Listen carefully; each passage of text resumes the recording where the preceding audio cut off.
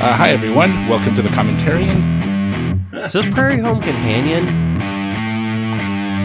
Is now a part of my permanent vocabulary. I saw a squirrel. I am going to point out real quick, this is, to me, is like the most disturbing scene in the entire movie. Stop listening right now and go watch Firefly. Hey, this is my podcast. I'm sorry, Joe. We are saying that not only have we been wounded, we survive, and there's a God who heals of these wounds. Jesus isn't about the isms. He's about his kingdom. Because it is kind of like this idea that Jesus died for all of our sins except when you had sex. Jesus doesn't cover that. Hello, everyone. Welcome to the Commentarians, a podcast in which I invite a friend over to come and watch a movie with me, and we discuss it as we watch. Come on in, commies. Sit down. Make yourselves at home.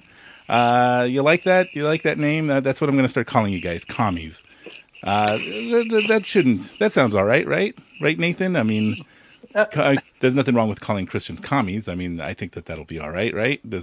Yeah, I don't think there's any baggage associated with that. Yeah, so how about that, guys? You guys are commies now. All right, so we are here watching Moana with Nathan Underwood. How's it going, Nathan? Going great. All right, so tell us a little bit about yourself. Were you raised in the church? Did you come to the church later in life? Were you, No, I was raised. I was actually kind of a little both, actually, if you want to call it that. I was raised in the church, pretty much from the time I was breathing oxygen, probably before, I guess. Right. And then I was actually did pretty well in like youth group and things like that. And then I guess when I was about 21 or 22, I kind of got just real busy with work, retail stuff, and kind of stepped away. I never went on like a crazy, prodigal son type escapade. I just kind of slowed down my attendance and just kind of became a workaholic more than anything. And then kind of found my way back later on and have been just, like I said, I don't know if you want to call it, I never actually stepped away from the faith. I just kind of wasn't as avid about it for a while. Right. That's, I think a lot of people can relate to that.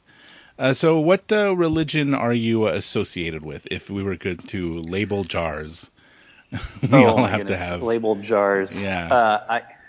What would you say you're?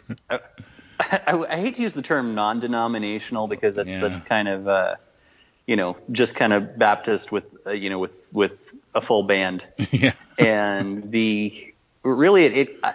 I'm more just denominationally undecided. I think I've been in just about everything. I've been in Methodist churches. I've been in charismatic churches, Baptist churches. I've visited Mennonite Brethren churches. But I'm not, I would say my doctrine's mostly kind of traditional, kind of somewhere in that Baptist theology, but I don't consider myself to be Baptist anymore. Right. Somewhere between Baptist and Presbyterian or something like that.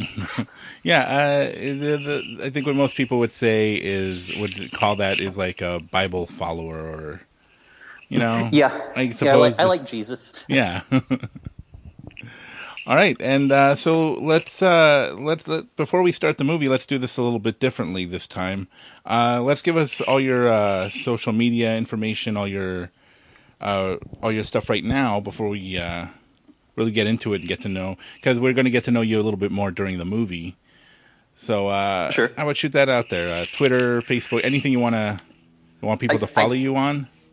I'm Twitter inept, but Facebook, I've been with that one around for a while. I'm actually just started a public page mainly because my daughters, I don't want, people on my personal page if they're strangers. Sure. But I just started Nathan Underwood's Miscellany, which is just kind of random stuff that I'm going to talk about, religion, music, philosophy, whatever you want to do. Cool. But you can find me at N8Misc. That's the letter N, the number 8, then misc as in miscellaneous. Yeah. Cool, So, cool. And you have a book coming out? I do. You are. Yeah. Yeah. Yeah. I've got it almost wrapped up. I don't have a release date for it, but I'm on my final round of implementing the editor's notes and double checking my footnotes and all that stuff before we get it on for a copy edit to get it formatted and to create space for the publishing. Nice. Do you want to tell us about that? What the book's about? Well, this one it's nonfiction. It's a book about worship. The idea, I actually started several years ago to write a book about how to help worship leaders be more effective. In my research, I already found that Bob Coughlin had already written that book. Oh. But I had a lot of research and a lot of material that I think could benefit people. So I kind of stepped back from the worship leader aspect of things and decided to go with, what is it we're doing? Why, start with more basic than that. Like, Right. What's the point of worship as a whole, as a congregant, not just as the worship leader? And we kind of look at some different areas of that. The main thrust is kind of how to decompartmentalize worship, where you can kind of look more at, it's not just the singing time. It's study, and even your work can be devoted to the Lord as worship. And so that's the general gist of it. I don't want to drag on too long with that. No, that's okay. All right, so cool. So let us know more information about that, and I'll definitely talk about it in future episodes. Definitely. Yeah. So again, when it comes out. Yeah, when it comes out. So again, we're going to get to know you a little bit more and get to know me a little bit more as we watch the movie. This is going to be just a discussion. And if this is your first time listening, I don't know why you went directly to the third episode when we have Passion of the Christ as the first one. But so if you don't know why am I doing that? Attacking like taking jabs at the audience. That's not how a good podcaster works. But welcome. If you don't know how this works, we watch a movie and basically talk about it while we watch. You don't have to watch the movie with us because it'll be more of a broad conversation about what the topics are, what the themes are. But if you'd like to, it will totally work for you as well. So we're going to give you a countdown and start the movie so you can sync up with us. So it's going to be 3, 2, 1, and play. And then when I do that, then you guys press play. And, it doesn't need to be perfectly synced, but just doing that for you guys. And then I'll give you some movie information. So right now we're paused at all zeros. And we're getting ready to play. So 3, 2, 1, play. Okay. So right now we see a sky, nice little Jesus star for some reason. That's strange. In a Disney movie. A train coming into port, a flag, fireworks. Oh, it's a castle. Oh, it's a nice castle. It's a very fancy castle. And then, what's this all about? Oh, a nice little, wow, a shooting star. Oh, it's Disney. Okay. I don't know. I don't know why I do that. All right, so we're watching Moana. Let's get to know this movie a little bit. According to IMDb, in ancient Polynesia, when a terrible curse incurred by the demigod Maui reaches Moana's island, she answers the ocean's call to seek out the demigod to set things right. It is directed by Ron Clements and John Musker. It was written by Jared Bush and Ron Clements, there's like 6 credited writers to the story, and stars Auli Caravalho, Dwayne Johnson, Rachel House, as well as others. A lot of the music is written by Lin-Manuel Miranda, along with other lesser-known musicians who wrote, a lot of those musicians are that the one main musician that they used was used to write like the music the music in the language of the Polynesian people. So I thought that kind of was really impressive about this movie, that it's actually culturally sensitive. Is that the word I would use? I'm not sure. I'm not the person to ask about that particular type of thing. But I think musically, though, I don't know about cultural sensitivity, but I think musically, though, the compositions on these are great because they do combine that more traditional style with with a lot of very contemporary arrangements and instrumentation. Right. And so we talked about this last month when we did the movie about the movie Old Fashioned, where a lot of Christian movies get made fun of for having such a cast of different ethnicities, when Hollywood has a problem with that. Like, they kind of tease them, like, oh, geez, there's the token black guy, oh, there's the token Hispanic person. But Hollywood has this huge problem with integration, Right. And so this movie actually did a really good job of making a movie that takes place in the Pacific Islands and using actors and actresses that are from that area to tell the story of that culture.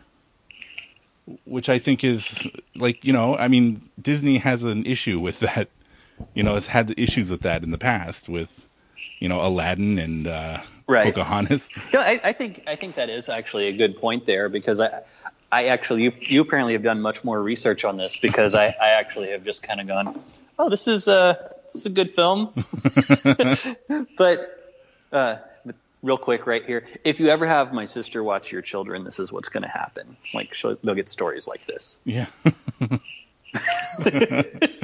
Jaws of inescapable death. I'm relating to Moana right now because I loved those darker, kind of scarier stories. I think my favorite book to read was like scary stories to tell in the dark. Mm-hmm. And when I was a kid, and it's a really dark and scary book. We didn't do a lot of like scary stuff because my family was very very anti spooky, scary stuff. Our church did a fall festival instead of like Halloween celebrations. We didn't go trick or treating. No. It was very much like, yeah, old school. We don't get into the dark stuff around our house when growing up. Yeah, they were pretty old school. Yeah. So, but yeah, this is I wasn't trying to derail your conversation about the cultural sensitivities, but I just happened to point that out because that's when the baby cries, that's when my 1-year-old breaks down. She's like, I can see a lava demon and all this flying hawk chopped his hand off, but when that kid cries, shut this thing down. Oh no. Let's cross the line. Yeah, this is I don't know. This is like the first, because this is DreamWorks. It's not Pixar. And Pixar has been hailed as being like the computer animated film, Wait, is it DreamWorks? Yeah, I think it's Disney. DreamWorks, is it? It's Disney DreamWorks. I didn't know it was in conjunction with DreamWorks. Yeah. That's interesting. And so I thought they were separate entities, but I'm sorry, go ahead. Maybe it's not. I mean, did I get it wrong? I don't know. Yeah, I didn't see actually a DreamWorks logo at the beginning, so maybe it's just Disney. I got you. Okay, so this is actually kind of a cool scene here. Oh yeah. With the sea turtles, because this is kind of a bit of foreshadowing for those of you who haven't seen this. I'm sorry, got spoilers, but it's a good bit of foreshadowing because like sea turtles, once they hit the water, they don't ever go back on land unless they're laying eggs. Right. And so that's kind of the foreshadowing to what's going to happen later with the village. Huh. So see, I didn't pick up on that. See, this is a beautiful scene, the way that this is done. Once before I saw this in Prince of Egypt. In that movie, when God parts the sea, the Hebrews are walking through in between these walls, these giant walls of water, and it's dark. And when the lightning strikes, you could see, the whales and fish and stuff inside the ocean inside the ocean wall, and it's just such a beautiful shot, and they do an incredible job of that here, of doing that. Yeah, Like, I did actually. I remember that from Prince of Egypt. The thing that kind of got me here is when the ocean like reached down and like twists your hair up, and even that you have like this anointing scene. Yeah. Of where she's being called out for her role, her task. Right. And again, And like that it does follow a lot of these tropes of that a lot of people don't like kind of recognize if you're just sitting down to watch it, but that is absolutely a baptism scene. And I think in other, for example, in other examples of that would be God, what was the name of that? There Will Be Blood. There's like literally. I haven't seen that. Oh, it's a great movie, but it's like 13 years old. I haven't seen. It's a great film, but there's a scene where like they finally strike oil, and like a dad who has his child with him actually dips his fingers in the oil and kind of taps it on his baby's forehead. Yeah. And like just playing around, but that's obviously like this baptism scene that you're going to be, a part of this world. That's not what the character was doing. That's not what, but we're supposed to kind of read that right into it. And so, yeah, and that's the hardest part of this is going to be for me to not sing along. By the way. Oh yeah, I know. The music is fantastic. Yeah, like I said, Lin-Manuel Miranda does a lot of it, and then the composer is actually a Polynesian composer, so a lot of the language is, intertwined with it. And yeah, like, I mean, here we have a person who just wants to get off the island or, at least go on adventures. Well, and see, for me, especially being a musician in the church and back in the late 90s, early 2000s in the Midwest, I'm still seeing a lot of this, who needs the line, who needs a new song? This old one's all we need. There was, I was in the midst of that growing up. And for several years, it's kind of that hymns versus modern song mentalities kind of died down quite a bit. Right. You still see it in some areas. But really for me, and even beyond just that nowadays in my adult years, I kind of keep going with just studying like the biblical history and things. So much more come out to it but their ideas, that their traditions, the things they do, the way we've always done it. That's what keeps this church going, is the way we've always done it. And right. That's what I see a lot of in this scene, is that struggle to go, okay, I don't feel like that can fulfill my identity. What is there? Yeah. And so, wanting to go beyond it to the truth that should support their tradition, but it doesn't. So right. So that brings up this idea that I've been kind of wrestling with for a couple of years now, is that I've been trying to, because it's a little over my head, Joseph Campbell. If you don't know Joseph Campbell, he kind of came up with this theory that every single story from the beginning of time has been basically following the same story structure. So every single religion, every single culture, every single movie and TV show or whatever follows a really similar story structure, which he kind of breaks down. And there's stuff like call to action. Like every hero is call to action. Sometimes there's a refusal to the call, and sometimes sometimes they just accept it, but they have to cross a threshold. Sometimes there's threshold guardians. There's a meeting with the goddess. There's atonement with the father. There's a belly of the whale scenes. And, they're not always in the same order in every story, they're not all, like every single step isn't in every story, but it is incredibly similar as far as how the stories are told. And I think that this is a perfect example of that, because she, like in this one, there's a call to action, obviously. She right. needs to get off the island. She has that desire, but her dad explains to her that no, this is where your home is, and you have a huge responsibility here. And why would you leave when you have everything you want here? And she kind of comes to the conclusion, well, maybe he's right. maybe that's true. She's kind of convinced of that, but of course that's going to change, which is like, again, a part of this part of the story structure that I'm talking about. Well, and the thing is, she's good at it too. That's the other thing. Like she excels in it. Like, she's fixing the roof, she's replanting coconut fields. I don't know if that's happened yet, but the it kind of reminds me, like you mentioned in Prince of Egypt even earlier. Mm-hmm. Moses is, he's being trained up to be one of the next leaders, and he starts to embrace that identity. And a lot of kind of what we lose in what's actually just written in the Bible is that Moses knew, he would have been told by his mom, because she was the nursemaid, and back in ancient Egypt apparently they nursed kids till they were 5, so he would have known all the Hebrew traditions. He would have been told that all these things. So and when he kills the guard. Sorry about that. But when he kills the guard... Oh, no, go ahead, yeah. Sorry. When he kills the guard, the other slaves are like, what are you... Like, they point that out, I think, if I recall correctly.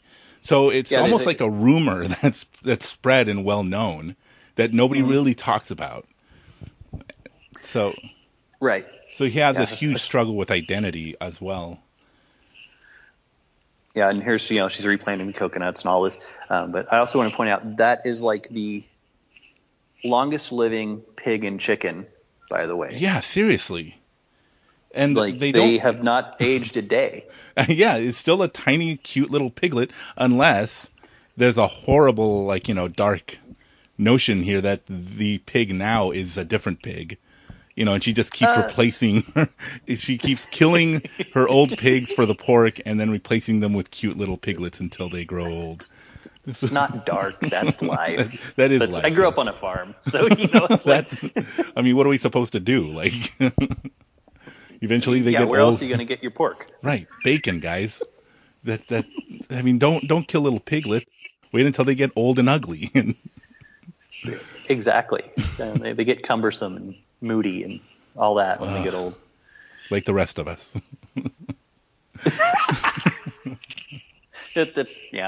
I'm feeling that some days. So, but no, back to what you were talking about with these ideas of these tropes. One of the things I want to kind of point out, just for any more conservative listeners that you may have, is that I want to make clear that this isn't about using these people as our representations of God. It's just these ideas that there's signposts in the world and stories all around that you can follow back, and every analogy breaks down somewhere. And we can analogize any part of this, but it's really just kind of going, for me, like I mentioned to you earlier, was that I can start with my 4-year-old daughter looking at Moana and go, do you understand what this movie's about? And I can, and fortunately I can do that. I can do kind of similar things with a lot of shows, but I think this movie really has just so many different types, archetypal characters that you really see driving home. Right. But sorry, go ahead. No, sorry. Yeah. Well, because it reminds me of Star Wars when I was a kid. I'm like, wow, the Force almost seems like God. And, and Luke Skywalker's like the good guy, and Darth Vader's like he's the corrupted person who worshipped other idols and stuff like that. My mom's like, no, it's just a movie. It's not religious. Right. It's only a movie, and George Lucas never said that it was a Christian film, but he does use that story structure. He takes from different stories from the past to create the whole Star Wars story. And so, go.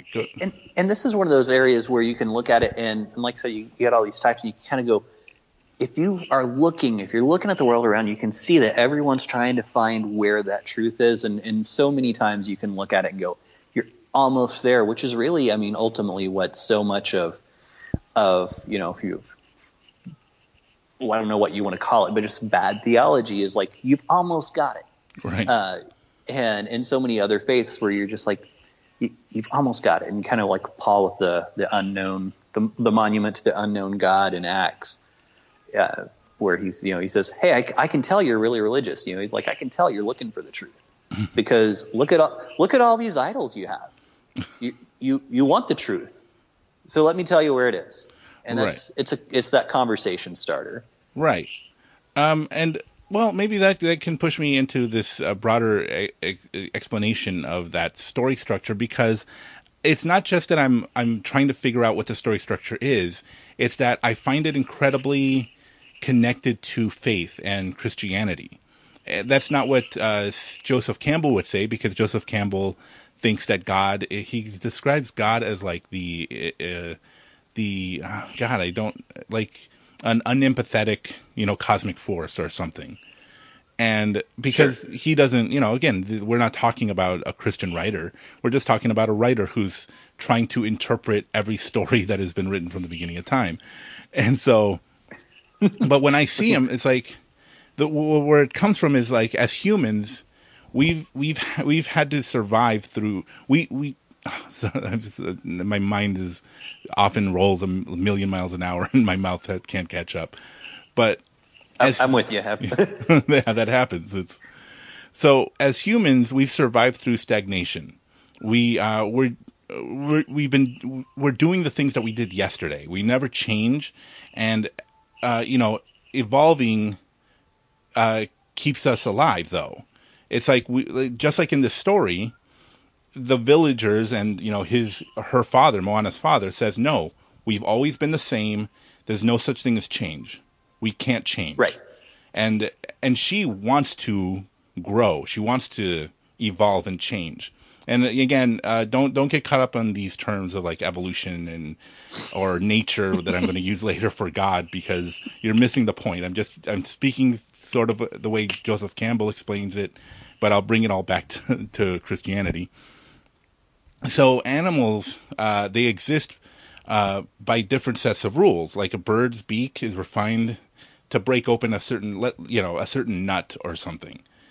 But if that nut stops growing, or if it develops a harder shell, then that bird is going to starve. That happens like in nature, where if a fish eats a particular kind of fish, if that fish goes extinct, then that bigger fish, doesn't have anything to eat. So nature, or God, what if they said, what if we tried something different? What if we created an animal that can do anything? It can run from famine. It can't, it doesn't have fur, but it can survive the winter by making fur. It's slower than a lion and weaker than a bear, but through its ingenuity and communication with others of its kind, it can dominate every animal on the planet. Let's experiment with that kind of idea. And so That's kind of funny. I had never heard it quite put that way. Right. We also smell bad. I've heard that's also apparently predators don't like the way we smell. So thank God for that. Generally, they won't eat us unless they're just desperate. So that helps, I guess. Well, I appreciate that, God, but kind of putting a strain on my dating life here, God. Come on. And we can choose not to smell bad too. We're adaptable that way too. Sorry. No, it's okay. No, but I guess and I know that this is a little long-winded, but I mean, I'm so excited about this kind of idea that I keep running through my head in the middle of the night when I can't sleep. This keeps me up. But the whole idea is that in our atoms, according to Joseph Campbell, inside our genes, it has the library of all these stories that we tell each other. Now, Joseph Campbell would say that inside our DNA, the reason every Christian story in the Bible sounds so similar to every other story is because every human being has that story inside of them. Right. He would say that it's inside of their DNA. It's kind of a part of their being human. But if we know the Bible says that God actually put the knowledge of himself in all of our hearts. So they're kind of saying the same thing. Just Joseph Campbell doesn't believe in God. And so whether you're whether you're a Muslim or a Christian or an atheist or agnostic or European or African, from the Americans, and all of us have had the same stories within us, and we've all Right. told the same stories. And so a hero isn't like this great man who, like, in the story circle, the hero of 1,000 faces, as Joseph Campbell calls him, he's not this great man. He's a person who has been saddled with the responsibility of subverting the expectations of his species and has to change in order to survive. So that's Right. basically where I'm going, is that we as human beings survive because we don't change. But if we don't change at all, then we will die, and that's essentially what Moana's about. And that's why every story, is kind of like supposed to lead us and inspire us to make that change, to make that next step, So Right. No, that makes sense. Yeah. I mean, I can definitely see that perspective of it. So back to biblical themes, I wanted to point out real quick. You have the grandma who's the prophet, Yeah, who comes to visit and tell her about the truth and the calling. And then now we're going to, of course, this is kind of obvious. We're going to have the vision. If you don't pick up on this, the vision here, we're a little, Yeah.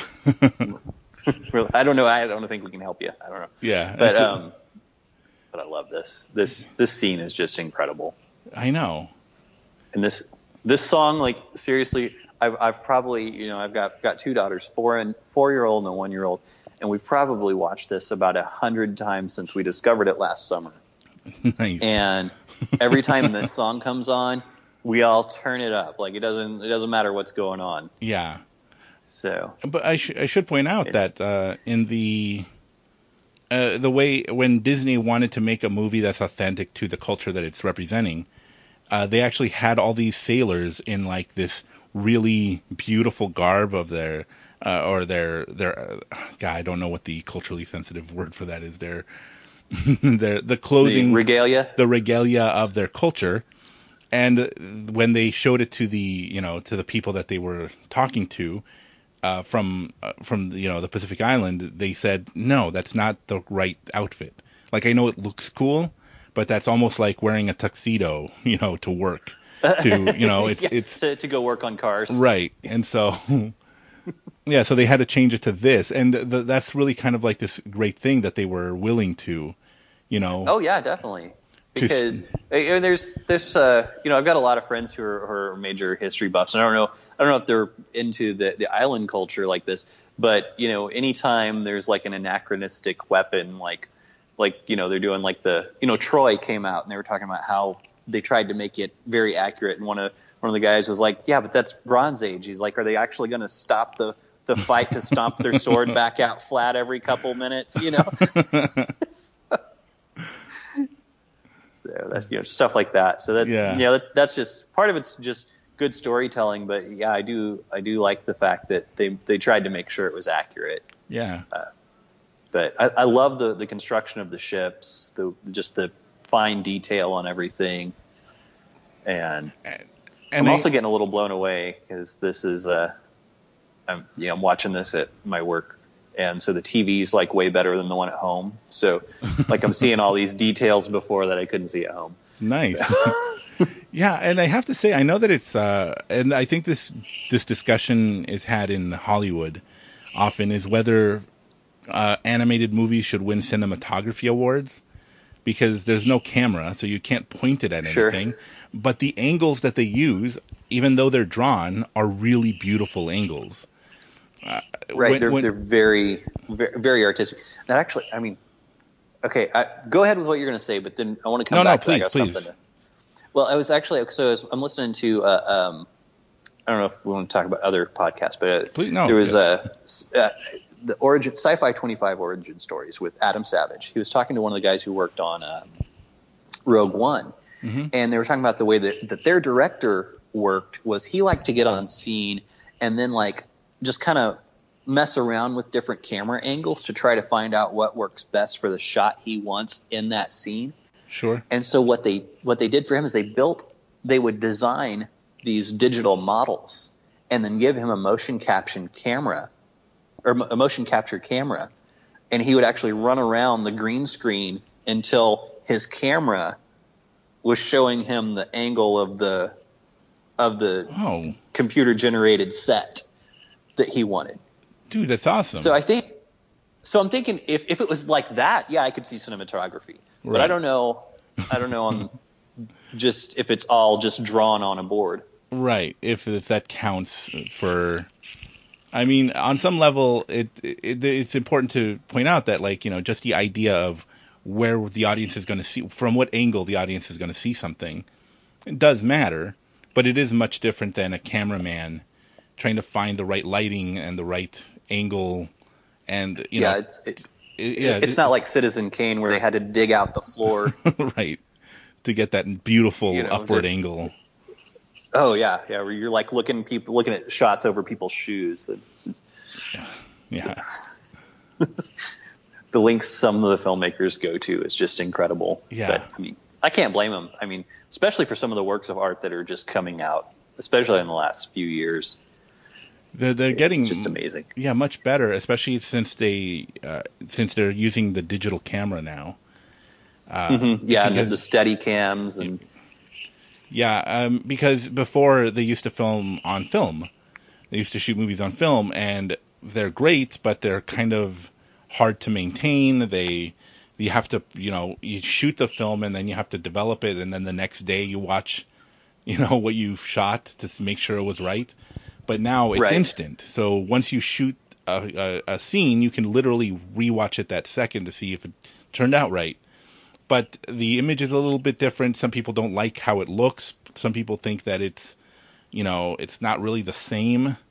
You don't have the day to think about it. Like, Hollywood's been working a certain way for over 100 years, and now all of a sudden it's totally changing. It's becoming easier, but it's different, and so the decisions we make kind of have to change based on, on those little changes, those little differences.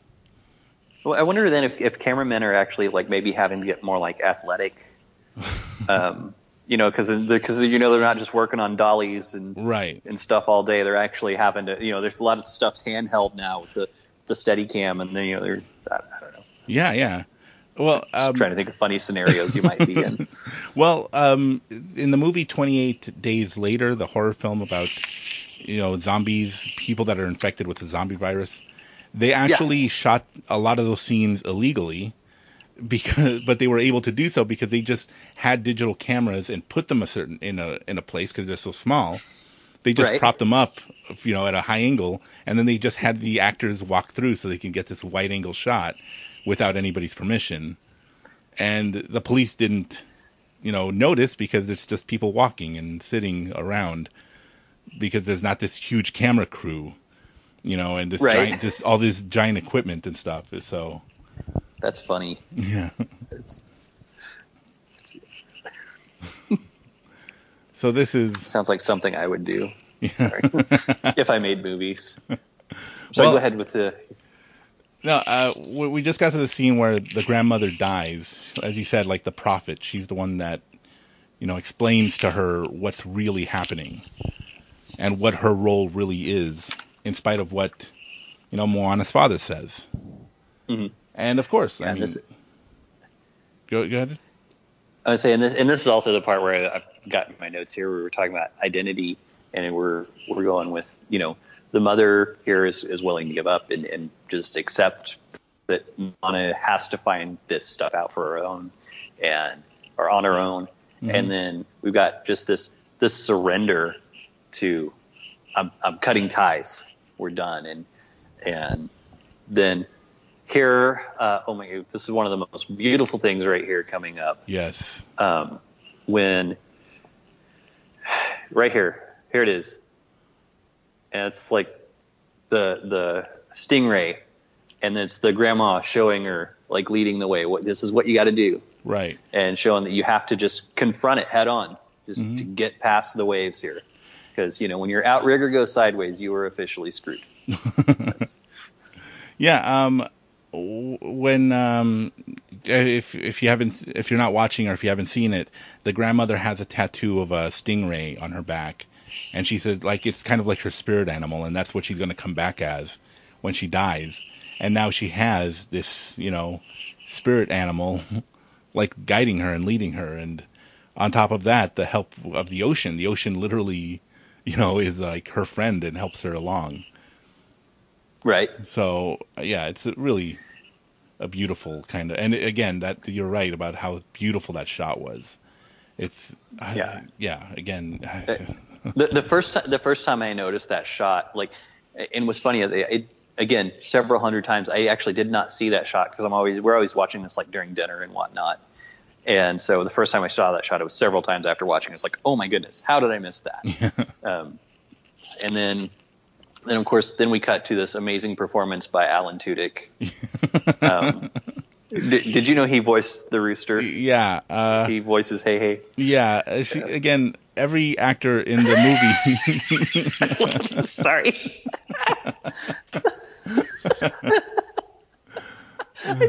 There's actually shots of Alan Tudyk. There's videos of Alan Tudyk in the booth just making chicken noises.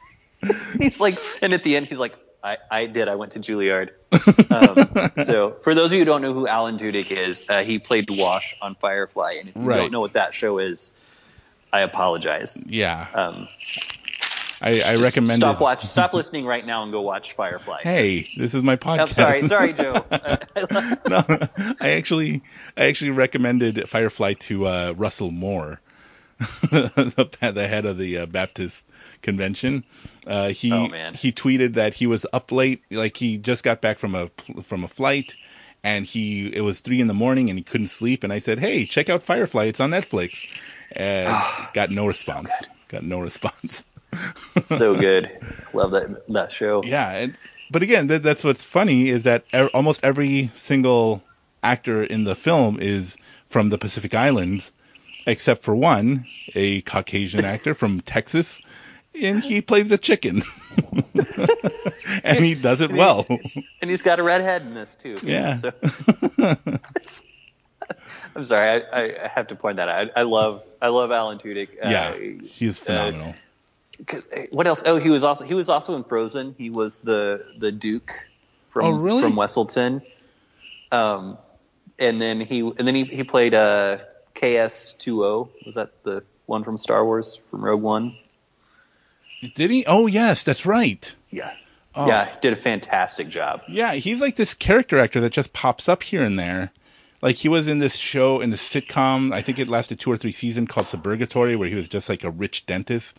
And so he can play this really, rich, like obnoxious guy, but also like really like in Firefly, just a funny, like rebellious little scamp. And he was also the priest. He was Anne's dad in Arrested Development. Right. So yeah, he was hilarious in that. He's a really, really funny character actor. He's great in everything he does. So, sorry, I went on a tangent. We're totally off topic. No, it's okay. That's what we do on the show. So this is the island where Maui lives.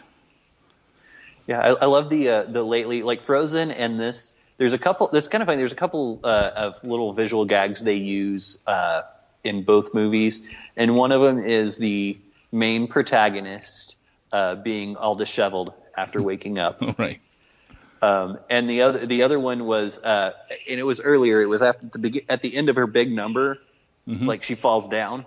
Yeah. That was also in Frozen. So it's, I guess, it's the current visual gags for kids right now. Well, if it works, I guess. Yeah, it was funny both times. Yeah. You never get tired of seeing someone like have something embarrassing happen after they do something awesome. I don't anyway. I'm probably a bad person. Yeah. So, by the grace of God, go I.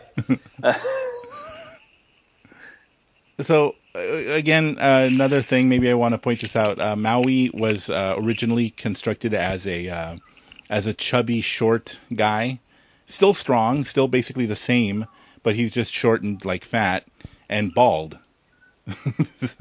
Really? Yeah.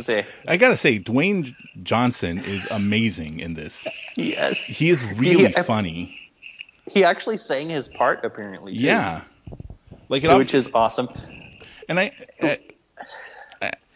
so this song was written by, and I guess I'll point it out later, but it was written by Lin-Manuel Miranda, and it just reminds me of a song from Hamilton. Like, it literally sounds like he just rewrote a song from Hamilton. So at least a rap part. That's a great song.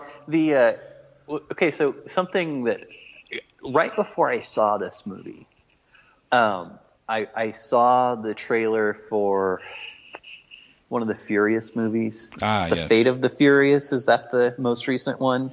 And it's like, show number, what is it, 48 of that series, right. and movie number, and I'm like, man, I just, it's so hard for me to take Dwayne "The Rock" Johnson seriously when he's doing these movies, and then he does Moana, and it's kind of like him going like, I don't either. Yeah. Like, he's like, I'm just having fun, and so it's he's pretty awesome. Great. He really is this great and delightful actor. I'm a huge fan of him, even in the Fast and Furious movies. I don't know about 9 and 10, but certainly 4 and 5. I haven't seen any of them. I'm not your typical action movie person. Yeah, they're just bananas. They're just fun. Again, if you just want to turn your brain off for a while and try to figure out how a giant safe can be dragged through a city, destroying buildings and not kill anybody. Right.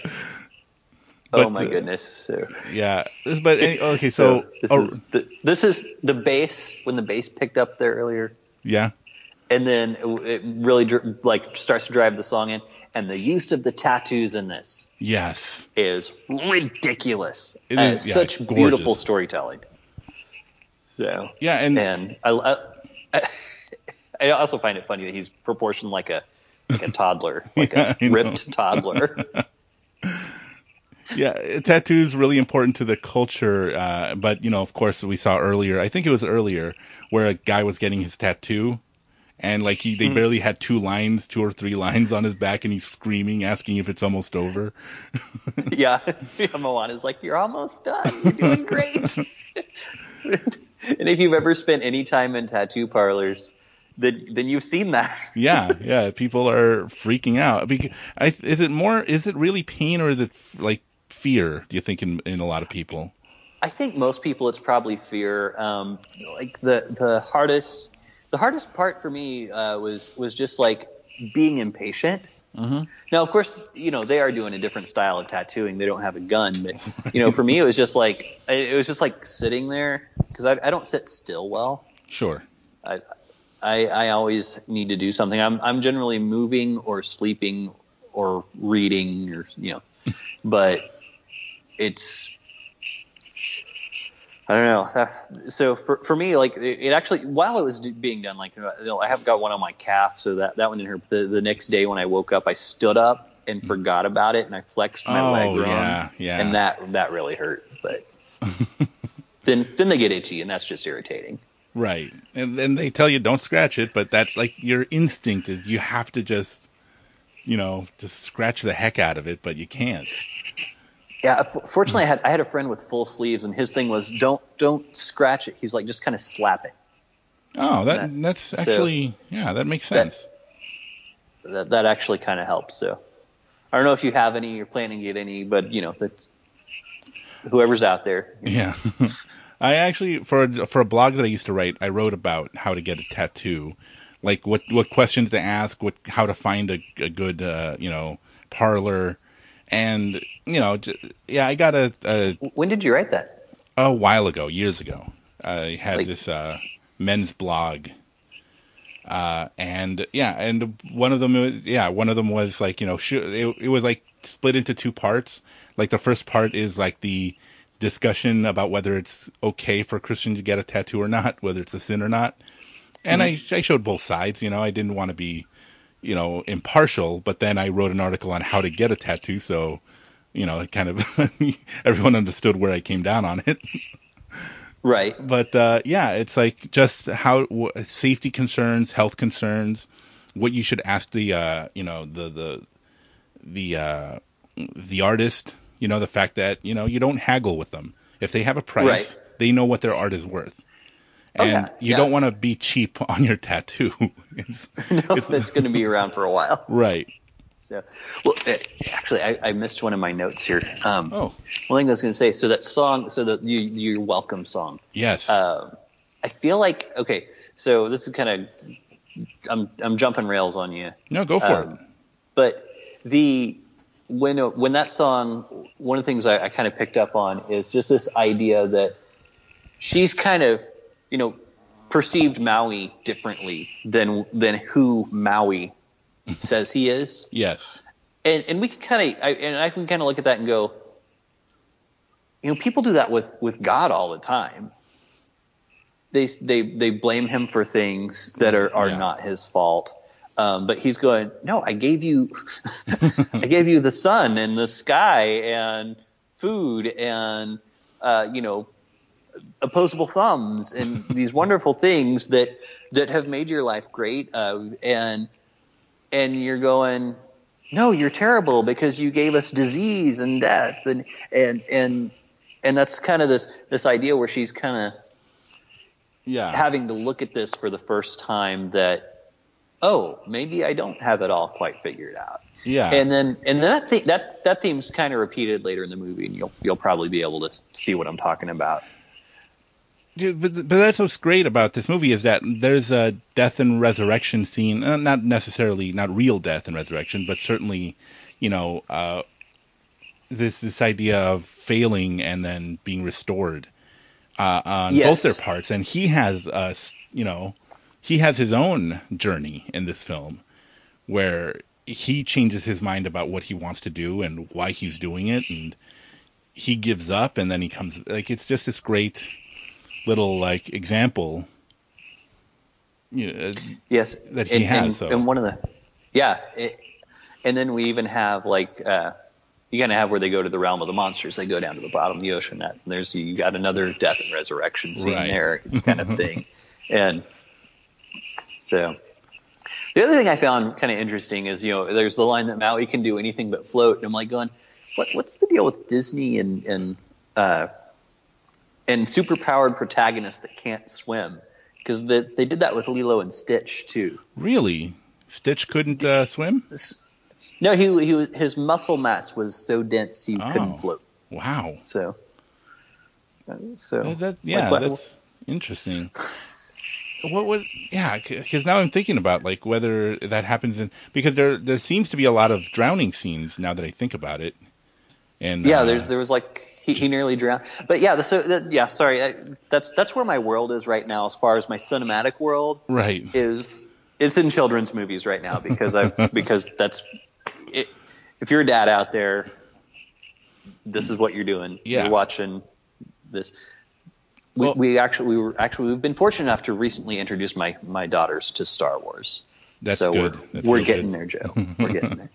But I mean, then a movie like this must be like a breath of fresh air, considering how much. I mean, I hear complaints from parents about really terrible kids movies, and if your kid wants to watch something great like this over and over again, it must be at least a breath of fresh, something you're glad about. Yeah, well, even the good movies, this is actually, this one's still fresh enough for us that we're still really enjoying it. Even the good ones, you do kind of wear on you after a little while, because Frozen, we're just we're ready to be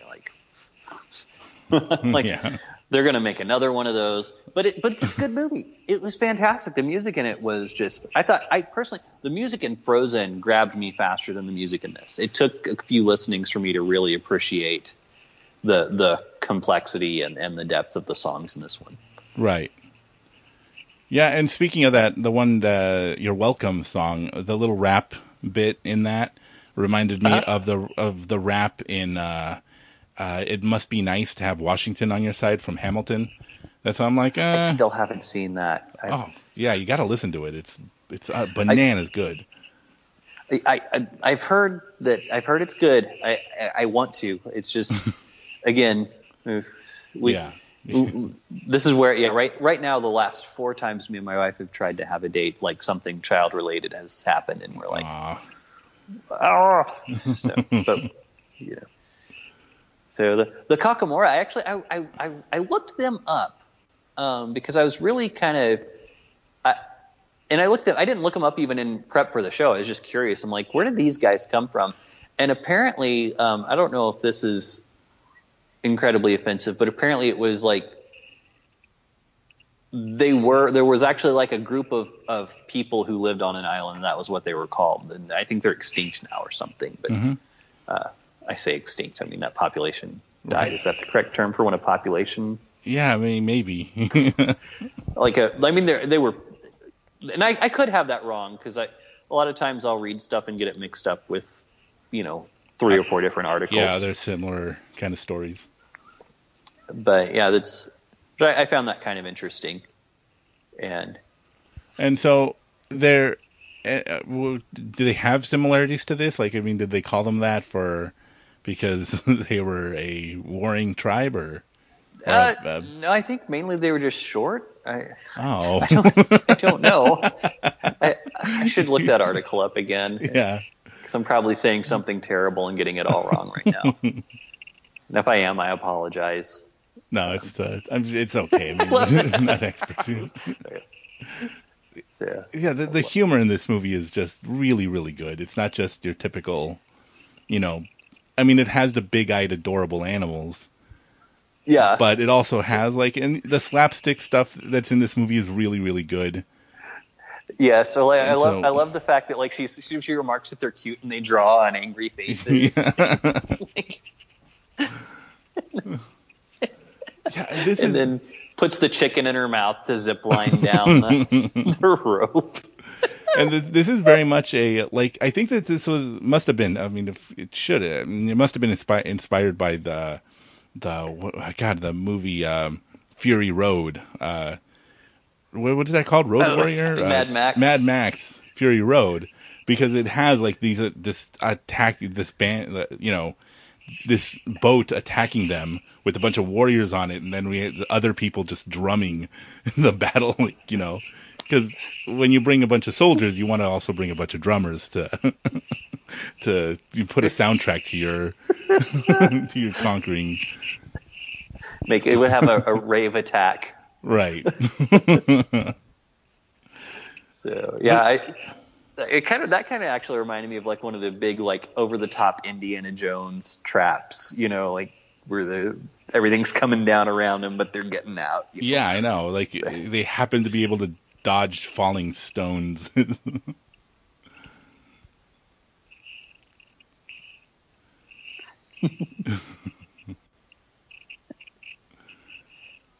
So yeah, right. Where are we? We're just enjoying. So we just escaped the Kakamora. Yeah, we're about to go get to the island of the monsters. Again, really beautiful and well shot. I felt the giant crab, which we're about to see. Yes. Who was that? The guy from Flight of the Conchords? Was that? It must have been. Because that I didn't recognize, they must have used a well-known actor for that one. Him being, and he is from New Zealand, so he is. Or am I thinking of maybe thinking of the wrong guy, but. So. But yeah. But yeah, there's. Go ahead. No, please. Yeah, this is just kind of fun. Just this part I think is kind of goofy, where she's trying to appeal to his ego and talk him into stuff. But then save the world. What were you going with? Save the world, yeah. No, priorities. Yeah. Again, this is I don't know. This whole death and resurrection kind of part of this story is kind of really great, because he feels that his power lies in his in his hook, and he's he's obviously super strong. He's really good at sailing. As in spite of how self-centered he is, it's obvious that he has a heart. Right. But he doesn't think he's anything until he gets his hook back. Like, his whole faith in himself is based on that. And I think that, again, if you're a Sunday school teacher out there, you can, that's a lesson plan right there There you go. that you can use for this movie.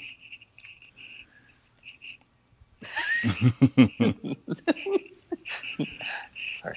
No, not a problem at all. The chicken. I love the chicken. Yeah, again, even when he's just clucking, Alan Tudyk really knocks it out of the park. Blow dart in the butt cheek. It's never gets old. Again, a joke that we missed there when he signs the oar, and he signs Yes. it with the chicken, and he says it's called tweeting. Yeah, a genuinely funny film, a genuinely funny movie. Yeah, and then I love this earlier we missed that too, where he tells her to do something on the boat, and he's like, "You don't know how to sail," and she's like, "I am self-taught." Again, oh gee, yeah, that's actually really, really funny. That it's getting warmer. Oh. So they finally arrived to this island. We arrived to an island. An island. Is it the same? Oh no, this is the vision. This is like Yes. a nightmare that she's having. This is her motivation, I guess. Yeah, I don't have any notes for this. Sorry, Joe. No, it's okay. Maybe this is the meeting of the goddess moment or something. No, probably. I don't know what this would be. Oh. No, this is the nightmare where her island is destroyed. It's kind of like in Terminator, Oh yes, when there's the dream of the nuclear bomb. Sarah Connor literally sees like she's an old woman or something, and watching her kids play on the park, and then she dreams of that nuclear explosion, like tearing up her, like melting people into bone. Yeah, I was remember seeing that as a child. That terrified me. Yeah, it was. He's always trying to get the chicken to eat. Like that.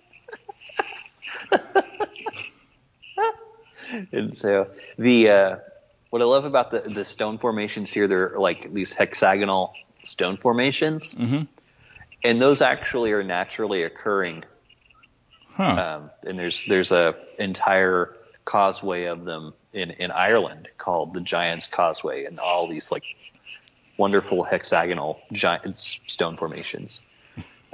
So that's actually accurate. That's not like any kind of stylized landscape. That's unbelievable when you get those like Facebook lists of like the craziest rock formations in the world. Like there somehow there's all these different kind of bizarre way that rocks are formed for some reason, and there's generally an explanation to it, but it's just insane how beautiful and artistic looking just naturally occurring rock formations are created. Yeah. Well, and that's the thing. It's like, we want to talk about just you're talking about like this idea of adaptation earlier on in talking about versus evolution, but it's just one of those things where we kind of go, well, if we want to attribute it to God, we can say it's this providential design that He gave us that we do have the ability to change what we're doing. Right. It's not just necessarily naturally occurring. And I don't know where you stand on evolution versus intelligent design. But book is out for me. Yeah, I kind of keep going. I don't know anyone who was alive at the time. So either way, I still think God is sovereign, and neither way is going to affect my faith. If if at the end of all of it, God's like, no, I did it this way. I'm like, okay, God, good on you. Yeah. Like I didn't, you can do whatever you want with the universe. Right. Well, I know like literally rocket scientists who believe in the 6,000-year-old Earth theory. And Right. so this whole idea that atheists put on Christians that, well, they reject science, they don't like, education. Like, well, a rocket scientist has an appreciation for science, I think. Right. I mean, They should. They just happen to, according to their faith. And again, I'm an old Earth theory guy. I think that it's billions of years old because I think that God can work, like you just said, can work in either design. It's not Right. limited to one way or the other. But again, this idea that if you believe in the young Earth theory, there's something like you're just not as intelligent as everyone else. There's a ton of scientists who are Christian who absolutely believe in things that most, non-Christians think are obvious. Right. And they're not believing it blindly. They have some evidence, to back them up. I mean, so again, it's this whole idea of, these people are better than, or we're better than them. That whole thing that people try to do with Christianity, and holy cow. Again, you're right about this. This is gorgeous, as crazy, insane as these animals are. This whole world that they created is just unbelievably gorgeous. Oh yeah, and this I would love to know because they allude to a lot of things. There's so much going on in the scene. There's like that guy. Who's that guy? Yeah. What's his backstory? I'm sure they probably based him on some ancient myth. And then the bats that have multiple eyes, Yes. like not just two, like several, more than two eyes. And then all the colors, everything, it kind of has the palette of a coral, like it Right. is, but it's like lit up like it's, because there's no water where they are. It's just the lighting's different. And so they did a really good job of bringing like, what would it look like if it were not underwater and murky? Yeah. So The hair, sorry, the hair, it was an issue for the animators. They wanted to make Maui bald. But again, and they wanted it because it would be easier because such long hair is really, really difficult to animate. But right. they had to give in because they wanted to be, sensitive to the culture and to the, to the demigod that they believed in. Oh, so you're saying that animators originally designed? I thought you were saying that his character, like, as according to like legend, was bald. No. Yeah, okay, I got because you. their like hair was like it's almost like a Samson thing.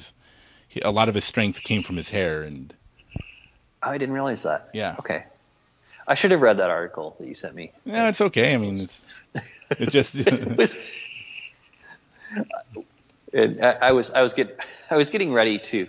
I was actually cooking dinner when. yeah, of course, it's not that big of a deal.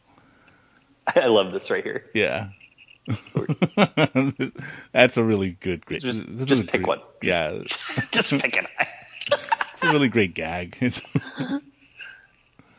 And I appreciate, I think, that more now that I have a child, because sometimes you're just like, just look, no, here, look.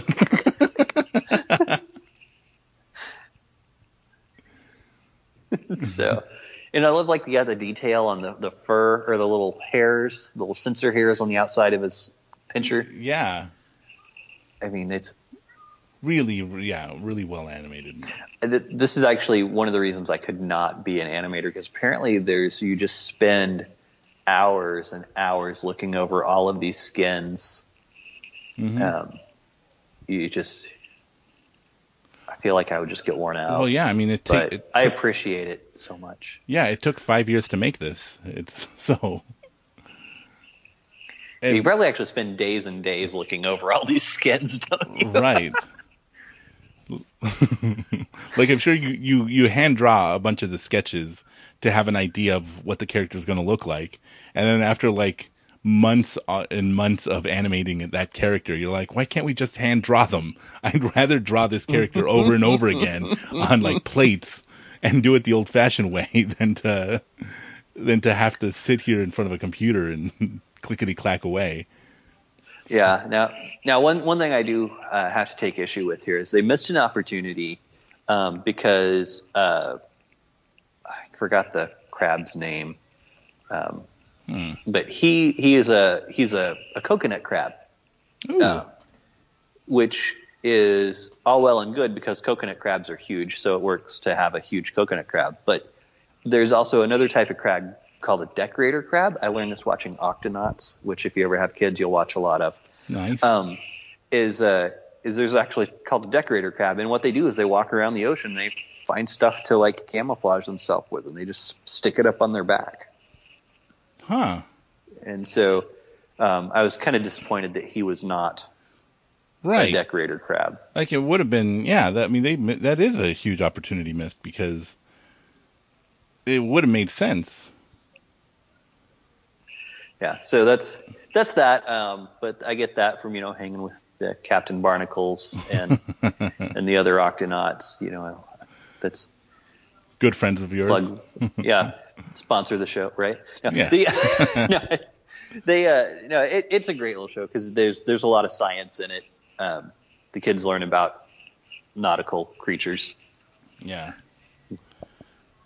So, but this is I do love this song though. Yeah. It just gets stuck in your head for days. This is one of those songs that you keep just singing over and over again when you're at work. Yes. When I'm not listening to podcasts. So Oof. This is the revelation that Maui's not as cool as he pretends. Well, yeah, and it's a lot sadder story than just this demigod who made a dumb decision. Like he's really, he's right. got a sad upbringing. Yeah.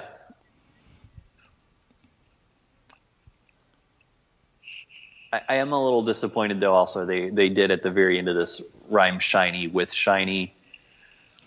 Oh yeah, I didn't even catch that. I was like, come on, guys. Like, how about spiny? Like her. Yeah, it's like I don't know. Yeah, but let's could have written one more line. Yeah, just to bring it home. Well, let's talk about. I love this. So one more line that I love here is when he finds out. Yeah, I'm distracting you. No, it's okay. He doesn't get angry. He just oh, geez. It's just a barnacle. She's covered a barnacle in bioluminescent algae. How clever. Not even mad. I'm impressed. So I'm sorry. Yeah. So go ahead with what you were going to start on. I'm probably detracting from real conversations here. No. I mean that's what that's what this podcast is about. That's what we do here. I'm surprised. Yeah. So did he not leave the bottom of the ocean? No. Did you like the song? I'm guessing you didn't watch past the credits, did you? No, I didn't. Is there stuff after that? Yeah, after the end of the credits. Oh, man. Well, at least I'm glad that there's more to this that I didn't. It's kind of like a Marvel film. I don't know. Are they planning a sequel to this? I don't know. I don't think so. Not that I've heard. It was successful, so that signs point to yes. Once a movie becomes successful, they tend to try to, bring as much cash, into it as possible. Yeah. Well, one thing I will say is I did like the fact that they did tie it up in a nice, I want to say a nice little bow at the end, but I mean, they tied it off nicely where it wasn't like they were trying to force a force it into a sequel if it wasn't Right. ready for one, So I've seen a lot of that in a lot of movies where you'll only have one movie, but they always kind of leave that they make sure to leave you with that one little bit of doubt, just in case. And even, I mean, sometimes like they do that for movies that completely fail. And so like they say that there's going to be a sequel, and then it does really, really poorly, and so then no sequel comes. Yes, or they write the entire movie with the idea there's going to be a sequel, but what they just have is a terrible movie. Yeah. And then you're like, what did I just watch? Because they didn't even develop the story. Yeah. So. And so, yeah, I mean, lesson to writers out there, like, just write a good story, even if you're going to make a sequel. Like, write it without the intention of the sequel. Yeah.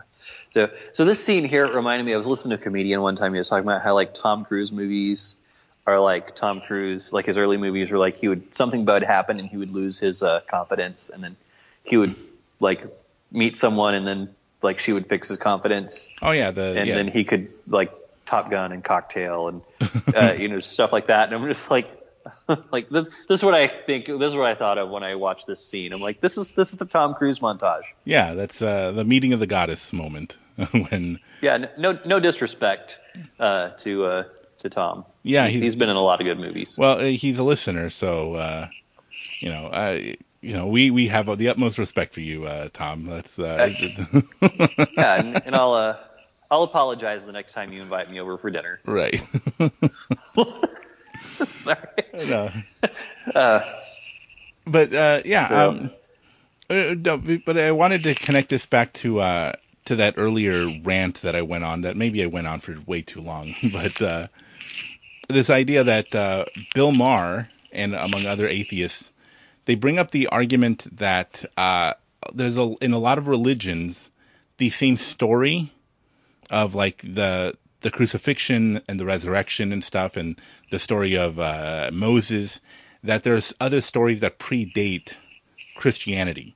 So, right. According to them, it's obvious proof that Christianity just took those stories and made them, they just slapped the Christian label on it. And, well, right. If you watch Religulous, the examples that he uses in those actually turn out to be false. He just got them way wrong. It just, I don't want to, be cynical enough to say that he just made them up. He just didn't do the research. Because they're popular. Right. And there's actually a video on YouTube, and I think it's called Horace Ruins Christmas. Huh. And it's actually hilarious. It's kind of poking fun at that whole bit. Mm-hmm. And it starts out with, and it's basically like they're celebrating Christmas, and then this, like, animated Horace shows up to, like, ruin Christmas and tell everyone how like the truth about it. Yeah, the truth about the pagan religion that we've adopted and all this. And then, like, the priest just, like, shoots it down with, like, 2 seconds of refutation. And then when and so then he changes, like, into another, like, the animated Horace changes into another deity and says, "Oh no, I meant I was this guy who's such and such," and then it goes to, like, to the point where, like, as soon as he's changing, the priest is like, yeah, but this and this, like, every single one of them, it's ridiculous. So I gotta look that up later. Because, well, I'll send it to you. Yeah, that'd be great, and I'll probably post it on the show notes. But the whole thing about of it is that they keep trying to say that that all these previous religions had the same stories and that Christianity just took them. Well, the thing of it is that although those stories are false, that they really weren't the ones that Bill Maher used, but that doesn't mean that those didn't exist beforehand. That there really were some that are incredibly similar to Christianity that predate Christianity. But the thing of it is, and that's the interesting thing I will point out, is that a lot of these are cultures that never had contact with one another. Yet somehow they have incredibly similar stories. And that's kind of like where my brain is going as far as, like, reading or trying to read Joseph Campbell and his theory And just the fact that he is saying that every story is told over and over and over again, but it's not because they copy each other, it's because it's already inside of us. And that's really fascinating, that I'm coming to the conclusion that God really is, like, he quite literally put the knowledge of himself into every human being. And so we do tell the same story over and over again. Well, yeah, and it kind of reflects in like Paul's argument from nature, but it's not just. I mean, do we have to conclude that is like God's glory displayed in His creative power to make a beautiful sunrise, or in the mathematical equations of like a robe, or the Fibonacci sequence in a snail, or different things like that? Could it also be like the nature of man, even though it's corrupted, there's still a hint of that truth? Right. And so, yeah, exactly. That's why, I mean, we have the story of Jesus, and it's pretty similar to the story of Thor. I'm talking about the Marvel story of Thor. And, but I mean, and not exactly the same, of course, but I mean, as far as, like I was saying before, the story, the beats, the same, like, not the actual story itself, but the beats that it hits. And the story of Thor is very similar to the story of Siddhartha, and the story of Siddhartha is similar to the story of Luke Skywalker, and Luke Skywalker is similar to Hercules, which is similar to John McClane. It's the idea that we all live in the world that we live until something happens. We live in the world that we're experiencing. John McClane from Die Hard, he was a cop in New York. His wife moved to L.A. to pursue her career, and he was too stubborn to follow her because he wants to live in LA, and that's the life he's living. And everything that's the life he knows that he's experiencing. He's going to lose his wife, and then he hears gunshots coming from the party. And that moves him, that's the call to action, that moves him into a world that he doesn't know.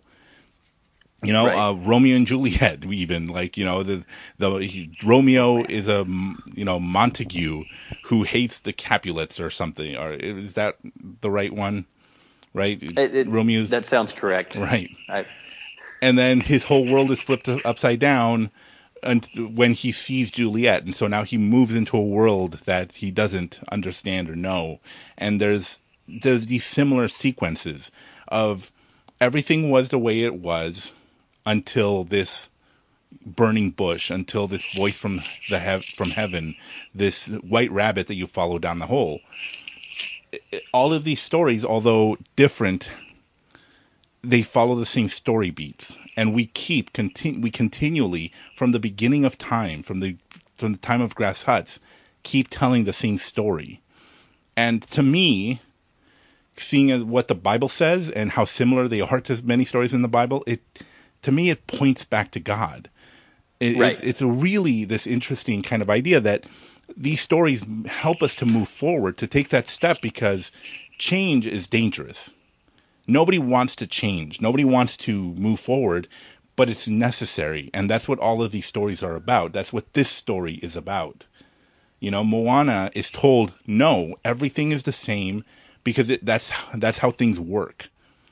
And to change is dangerous. And so the reason why we keep telling these stories is because it helps us to move forward, and we survive in moving forward, even though we can't just as a society run forward with all our strength, because then that'll, that's dangerous also. But again, we're totally. And one thing I find interesting, I'll say one thing I like about this is whenever you look at the fuller story beyond what you're just saying, is that she moves on from what she's always known into something new. Mm-hmm. It's not so much something that's just brand new. It's something that is actually ancient. It's actually something that is the truth and the true identity of her people. It's the restoration to what they originally did. Right.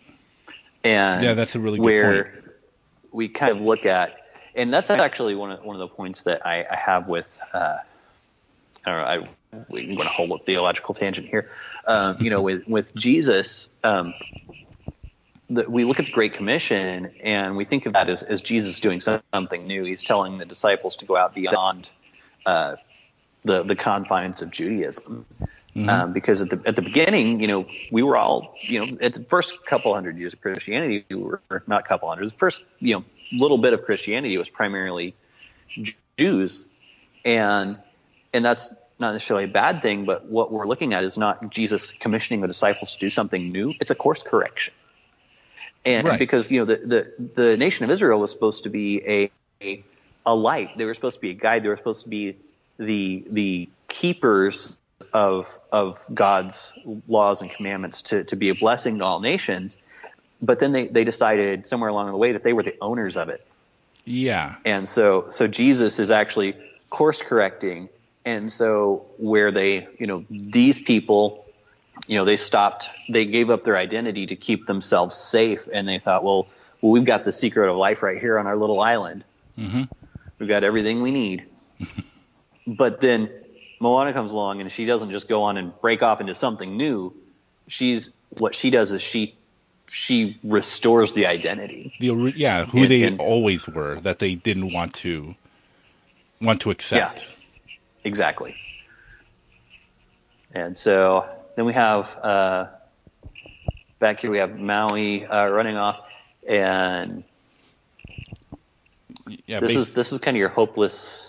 Yeah, the darkest before dawn thing. What they call the belly of the whale scene in the story circle, where when the death and resurrection part, the like you said, the darkest moment. Yeah, I mean, I think you're right because Jesus, a lot of people attribute his crucifixion to the Romans, and although they are not innocent in that. The people that Jesus was angriest with were the church, who lost their way. They were the ones who are supposed to know the truth, and they created something different that puts them in charge and puts them in power. And so, and that's the whole story of the early church, or the Old Testament, are God's people kind of turning their backs on God, following their own path. And then a prophet coming along trying to set them straight again. Right. And so that's what Jesus finally did. He came and he said it, he put his foot down and said this is, and he fulfilled prophecy, so things did change and again, right. The criticism that comes from non-Christians is how could God change his mind? He didn't. This was always promised. He fulfilled prophecy. But a lot of the stuff is basically the same because the stories given or the laws given to Moses were laws that designed to live a good and peaceful life. This is the best way to live a happy life. And again, Jesus came back and he said, "You guys have really messed things up. Here's the right way to live again."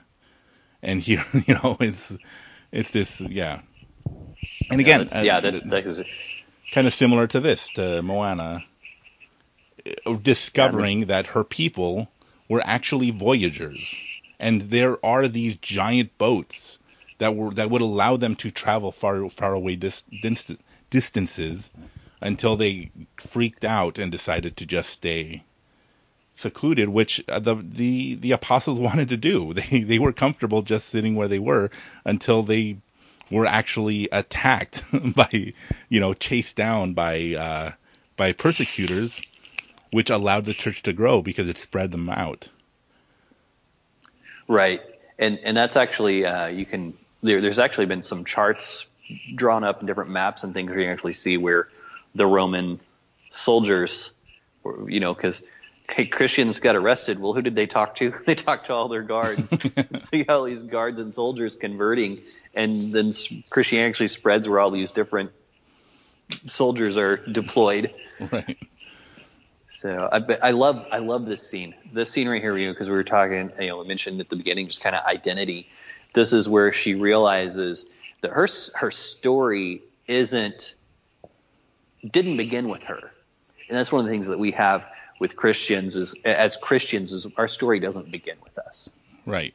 Our story doesn't begin with the day we were born. It begins in the beginning, And she looks at, her heritage is not that. And, Paul talks about grafting, us being grafted into the root. Yeah. And that's something we can kind of go, this is our story. This is where we come from. We can say, hey, our identity is that, hey, we were slaves in Egypt and God brought us out of that. Or, I was a swindling scoundrel who pretended my wife was my sister so that Pharaoh wouldn't kill me. But God redeemed that situation. Not me. That was Abraham. Yeah. I never did pretend my wife was my sister for a foreign king. Sorry. No, And then here we have this amazing baptism scene. I'm sorry. I love this. This is the baptism scene that just highlights the movie. It's like, to me, this is kind of almost the apex of the movie. And then she, is raised to walk with the heart. Yeah. Holding the new life. But again, she's reborn here. She's found a new path. She's developed a new confidence. Mm-hmm. When she realizes, oh wait, I had it. I was on the right, going in the right direction. I just had the wrong idea as to why. There's much more going on here than just what I originally thought. And oh yeah, so like that scene just gives me chills because it's the embrace of the identity with this declaration of truth, and then then demonstrating it with this baptism that is just incredible. And then we go back to the Mother Island. Mm-hmm. And again, this is not to say that this is not. I'm not even going to begin to comment on gender roles or anything, but this is not about I'm not trying to say God's a woman or God's a man. No, of course not. Or anything like that. I'm that's totally different conversation. I'm just talking about where we can start conversations. Yes, again, let's not read too far into the actual story itself and say that we're, the analogy breaks down because this is a female goddess or, right. Female goddesses as opposed to the male goddesses. It's redundant. Yeah, it's like don't get caught up on the devices of the story. It's sure. It's because the devices are going to be different, but it just, I love this. Well, so this is actually, sorry, real quick. Yeah, this please. is one of those things where, no, I'll talk about this later. Go ahead. What you're going to say. Well, no, I'm just saying that none of the biblical analogies, if we read too much into them, if we take them way too seriously, would apply to modern day. Yet, every single one of those, and what do you call them, stories that Jesus tells, absolutely applies to every single person on the planet. Right. Yeah. The parables. Yeah. When we get into breaking them down, we extract the principle. We don't just say, oh, well, this means I need to go sow seeds in areas that have 3 different types of soil just to see how the plants grow. But we need to be looking at it as we need to be watchful to where the word falls and realize that sometimes some people won't get it, and there's we're not responsible for someone's reception of the truth. We're just responsible to live it and present it. Sure. And so, again, with this, I don't know, just I keep going back to what you said about our identity isn't with who we are right now. It's this whole, we have this whole tradition, this whole history behind us that, as Christians, we were, there, we're a part of this entire history. It's not just about us, And again, Moana thinking that I'm chosen by the ocean chose me, and it's my responsibility to do this. Well, no, it is your responsibility to do this, but this has to do with much more than just you. Right. And it is about your entire history of your culture. Your identity is actually bigger than you think it is. It's more than what you thought. And so, again, as Christian, we can. This is a. Well, yeah. Yeah. Well, it's beyond the tradition and things like that. It's whenever you get past the tradition that's just kept the church functioning the way it has been for years, and you get onto the root of the tradition, and you see that there is a way for us to get back to that. We can restore that. And I'm not like saying we should all convert to Judaism, but we look at God's intent for man, which was to live life abundantly and live it well. Right. And so this is actually, we're getting ready to see. So she's going to climb. Ooh, got a nice little baseball of fire. Yes. So, and then we have Maui being sacrificial here, giving up what is his source of his power. Well, again, he said before that it's got a crack in it, any little hit might destroy it, and so he doesn't want to help. But he knew that going into that he was giving up his power to do that. But he knew that would be just enough to get, it would stop Taka long enough. And so here's what I was going to say earlier is this is the revelation of who God is, kind of. I mean, again, not that God is a mother island, but we have so many misperceptions about God, and particularly non-Christians, that God is angry, that God's vengeful, that,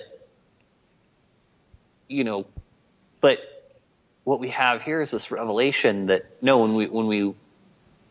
when we see God and his heart and in its correct representation right here is what we're looking at, we're seeing Moana figure out her identity, but then she's also figuring out God's identity.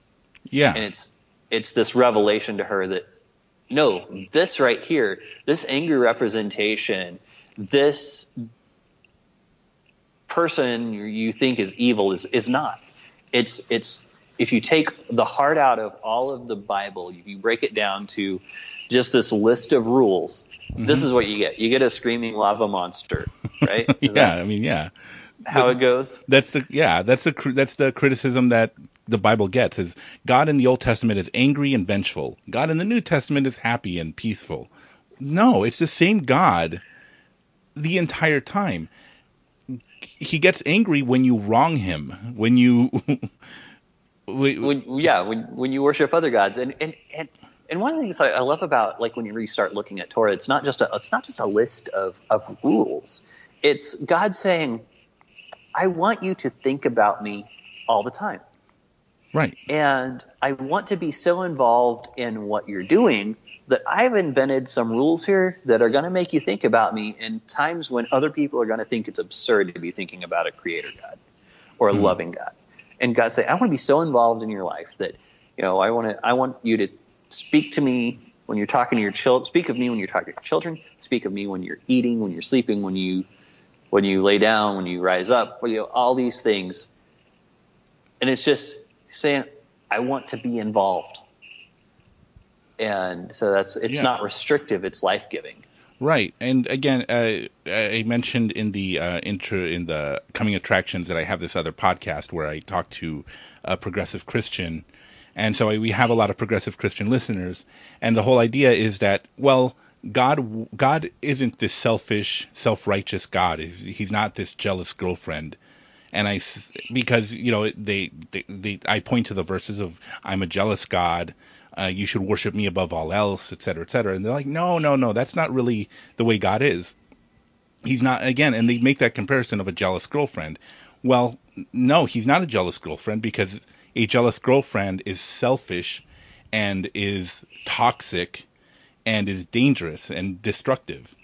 God is, if we believe that he's a God of love, a God of compassion, of grace, that will accept us back no matter how far we stray, then, and is the creator of all life and all physical, the entire physical world, then if that God is asking me to love him above all else, That's different than loving a girlfriend who wants me to love her above everything else. Right. It's a completely different situation because God is love. And again, before this passes, in the movie, we have a God of grace and forgiveness, who Right. has every right to be angry at Maui. And Yeah, this is your prodigal son moment right here. It, he's expecting to be smitten, and she gives him his fish hook back. I mean, what else could he want? After what he did something awful to He her. chopped off multiple hands throughout this whole movie. To say nothing of the fact that he tore out her heart. Well, yeah, it's like Star Wars people losing the same limb over and over. Yeah. Anakin Skywalker, a guy who managed to lose 5 limbs over the course of three movies. Really, come on, guy. Really? I can't remember what the exact count is, but it was something like that. I think he only kept one, to be honest with you. I think if memory I serves. think he lost all 4 of his limbs, and then got one of the other ones chopped. He got one of his replacement limbs chopped off. Oh, jeez. And those are expensive, let me tell you. That insurance doesn't always cover that. Well, I think the Empire's probably got a pretty good plan for him. Yeah, maybe. Yeah, that's true. Second in command. The entire, yeah. It's kind of like that idea that Congress has better insurance than the people who they try to give Congress to. Yeah, the people at the top get all the benefits. But again, coming back to this again, a God of grace. They always say, the Bible says, God is a God of grace, forgiveness, and mercy. He was forgiven by the goddess. He was shown mercy because he wasn't punished for when he very well should have been. He very well deserved it. And he was given grace by being given back a fish hook that, after he took her heart. He did something terrible for her, terrible to her. And still, because he realized the mistake he made, that's all that she wanted back. That's all that she required, is for him to understand and to be a changed person. Well, I think there's that, but it's also, I mean, you could even say at that point, it's, you can even see the heart is also giving your heart to God, that kind of analogy. Yeah, that's I don't know if we can kind of stretch it that far, but again, parables, they're not supposed to be 100%, applicable, but if you can find it there, there's a lesson to be found. Again, a little piglet, I keep thinking about that when you brought that up. It's still this tiny little piglet. Oh yeah, we missed the chicken lives. Oh yeah, the chicken lives. So, and then I love this where she's leading everyone, and then the father's on board too. Yeah, which is great. Mm-hmm. Oh, the seashell from when she was a child. It's been hanging out with the pig and the rooster. Yeah. So she's just unchanged. I love the progression of the moss on the rocks as it goes up. That's a really beautiful touch. Yeah, you're right. I love those boats. Yeah. And now she's a voyager. Before she didn't know how to sail. It's the sea turtle. Where once you make it to the water, you don't come back. And I wonder if sailing a big boat like that is exactly the same as sailing that little outrigger. Well, I mean, I imagine like the principles would be the same, or if it would be. Well, I know the principles are probably the same. Or did Maui come back and teach them to sail again? Like this one's going to be a little different to handle. Yeah, this one, Like, yeah, the wind blows differently when it's a giant boat. Like, no, it's got to be kind of similar, but yeah. So yes, yeah, there's Moana. That's a beautiful soundtrack. Just yeah, unbelievably so many good gorgeous. visuals, and that's one thing I love. That what a great time to be alive and watching cinema right now. Hmm. Because think about how terrible this movie would have looked when I don't know 15, 20 years ago. Yeah, when yeah Now, when of course, I would have been 10. No, I would have been. Oh, how old am I? I would have been 14. So I wouldn't have been as keen on some of the details. But just, I mean, how far this technology's come. yeah, going back and watching Toy Story, it looks like an old school cartoon practically. Yeah. When it was the coolest thing at the time. Jurassic Park, another great example of, at the time, their dinosaurs were real. I Yes. see a dinosaur right there. How did they do that? And now it's like, oh, it's like Who Framed Roger Rabbit. Right. I should go back and watch that one again. It's just, I can't wait till my girls are old enough to introduce them to some of this stuff. And of course, one thing we have to realize too is the televisions we're watching nowadays too. oh yeah, Oh man, Jurassic Park. I think that's probably part of the transition because we were watching these low resolution. You might as well have gone and put grandma's glasses on to watch TV yeah, compared to what we're watching nowadays. Um, so it's because I mean, even the difference between the TV, even the difference between the TV here I'm getting to watch and they're letting me graciously use up here at work. This is a 4K TV. It's not even 2 months old. right, And versus my first gen plasma 55-inch television that someone gave to me. right. Like the difference is, it's 1080. The one at home's 1080p, but the clarity on this is just ridiculous. So I can't even imagine trying to watch this on like one of the old tube televisions. Like, Yeah, I know. Like those. Oh man, with the curved screen, that little bubble screen. yeah. That I still remember. Yeah. But yeah, it was a different world, and they were so heavy. I used to deliver appliances right at the end of the tube screen era, Oh no. and I think now like how light TVs like I can pick up a 65-inch television by myself now, like Well, yeah. the new ones.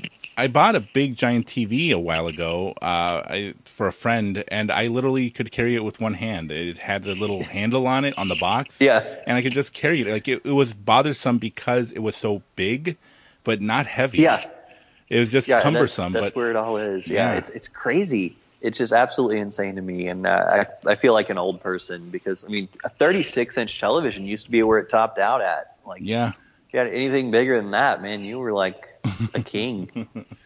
yeah. I think it had to be a projector or something. Yeah, at that point, yeah, it was the projection televisions. Now, one thing I will say, I'm not a big fan of this arrangement of "You're Welcome." It Yeah. just Oh kind of no. feels a little off for the Sure. spirit of the song. Because considering how fun and how like upbeat and great the version was in the movie, Yeah, it was unbelievable. Like yeah, it makes you want to dance when you're watching it. It's yeah, especially like I said, when that bass line comes in the yeah, you're just we're gonna get on for copyright infringement. Sorry, right. but but but no, it really does. Like I heard this and I'm like, well, this is interesting, but I don't know that I like it. Yeah, like when there's a band that you really like, and then they release like a bonus CD of like demos and B-sides and all this stuff, and you're like, oh, an Yeah, alternate version to my favorite song, and you're like, oh yeah, that's why they put the version I like that's on the album. That's why they right. didn't use this other version that is not great. Yeah, there's actually it's amazing. There's some like deep like searching. I can't remember. I can't think of an example now, but I know in the past I've come across some early versions of people's songs, and you're like going, the lyrics are different, the section, like there's different part here. Yeah. And it's like there's actually been one time where I caught where they pulled like, just put two songs together for the final album version, and those are always fun to catch different things like that. Yeah. But I wish I had an example for you, but I'm drawing a blank at the moment. No, that's not a problem. So Yeah, and so anything else? Anything you wanted to mention about any final thoughts on the movie? The themes or whatever? Any? I think the biggest theme, like I said, is it just keeps coming back to me for identity. Yeah. And trust, knowing discovering who your identity in Christ is and what that means. And then two, being given the freedom to embrace that identity. Yes. And you really kind of have that where you have to have those, even if it's just one or two people, like here in the movie, it was the grandma and the mom who were the only ones who were willing to give her that freedom to embrace that identity. Sure. And you have to figure that out, and you have to run with it. And then you have to trace back your identity, like as you see it from, oh, well, I've broken away from my tradition, but what does that mean for me and God? And then where she comes back to, oh, well, our identity was so much bigger than this. And with traditions, you kind of have to go, every generation has to re-examine that and figure out if it's important and if it really feeds into them. Right. So. We were talking before we started recording about how our favorite, this awesome discovery that both of our favorite books in the Bible is Ecclesiastes. And it's Solomon, or the teacher, as he describes himself, says that no matter what you do, it's all going to turn to dust. I'm the richest person on the planet. I've read every book. I've eaten every delicious food. I've created monuments to myself. And it's all for nothing because I'm just like the dumbest person in my village. All the reading that I do doesn't matter because in the end, I'm just going to die. Every person that knows me is going to die. Every monument I build is going to turn to dust. No matter what kind of an empire I build, it's all going to turn to dust. So it doesn't matter. Nothing matters. But that's only if you see your identity as who you are right now. Just you. If you see your identity as just the individual that you are, then yes, absolutely, then nothing matters. But if you identify yourself with Christ and this long tradition, that you come from, that you're a part of, and this much bigger identity that God sees you as much more than just that little individual and the, in God's view, the tiny little monuments that you build, this little sand castle, basically, right? This little ant farm mound that you created, as nice as you might think it is.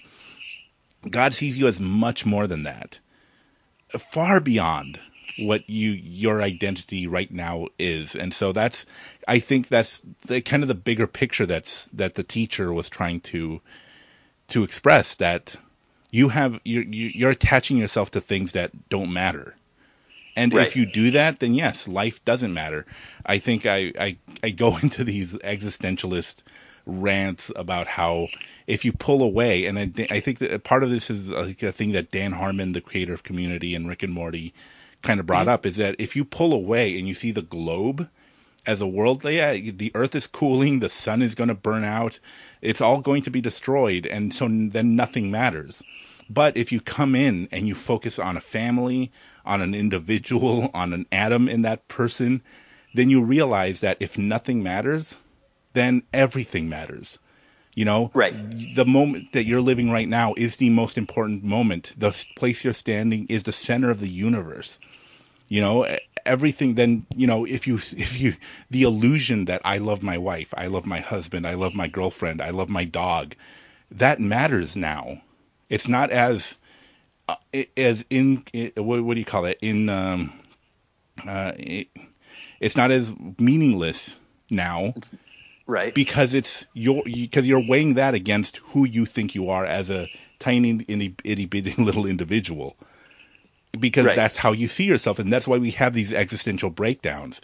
Because yes, then nothing does matter. Life is meaningless if you look at it that way. But if you Right. attach yourself with that identity with God in Christ, then all of a sudden those little moments matter so much more. So that's my existentialist rant that I often go on. No, that's great. And you're talking about like the whole zooming out into where nothing matters. I saw a quote. Gosh, I wish I could remember who to attribute it to. I'm really bad with names, Yeah. but it was the it's like the first sip of science will make someone an atheist. But when you drain the cup down at the bottom, you'll find God waiting for you. Jesus. I was like, wow. Yeah, it starts off sounding like Christopher Hitchens, and then it ends with with Timothy Keller or something. But yeah, it's that same kind of thing where if you look at all we do is meaningless. And I'm probably just kind of rephrasing a lot of what you're saying, but that's that aspect that what we're doing here when you give it up to Christ, and it's like it is a great way for God to display His glory, to go, I've been weaving things together since the dawn of the universe for a little bit of my glory to shine through the life of this person and move other people around them. Yeah. And that to me is amazing. Yes, absolutely. Okay, cool. So I guess that brings us to the end. Movie long since ended. Sorry. But no, this happens every episode. Every episode so far, we just talked for way longer than the movie. So. Well, I wanted you to see the crab. Oh, yeah, I'm going to have to. Our crab was still there. Oh. I had to rewind and check that out again because I was, again, talking about how life is meaningless and nothing matters. Well, yeah. But just anyway, like the crab. Thank you so much for being on the show. Pleasure for to be talking here. to us. I've been enjoyed it. Yeah, this is actually really great. I wasn't sure if this was going to work, this whole podcast thing, until I started doing them, and they started turning out really well, and I hope the audience agrees with the movie. We did Passion of the Christ, and we did Old Fashioned, and now we're doing this one, and I don't know, this just brings me a lot more confidence that this is actually working, so... I did enjoy the Passion of the Christ one. I thought that was covered and handled really well. Yeah. Who is your friend's name? Who's on there? Adam Thrope. Adam. He was really good. I enjoyed it. Yeah, and you're not complimenting Gina because it's not out yet when we're recording this, but I think you're really gonna like that one.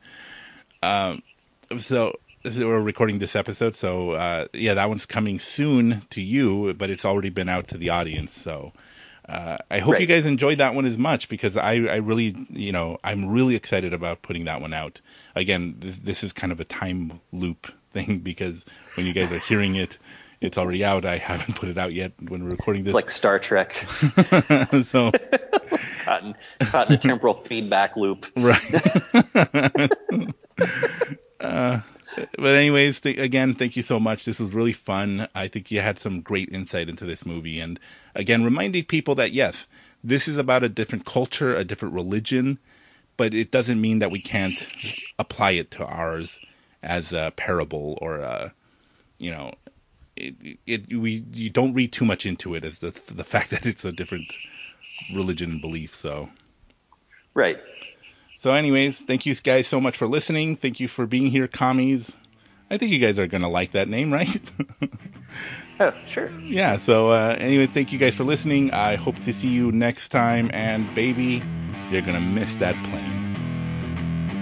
You've been listening to the Commentarians Podcast, a Raven Creek Social Club production. Don't forget to follow us on Facebook, Twitter, and Instagram. If you like what you heard, please leave us a review on iTunes.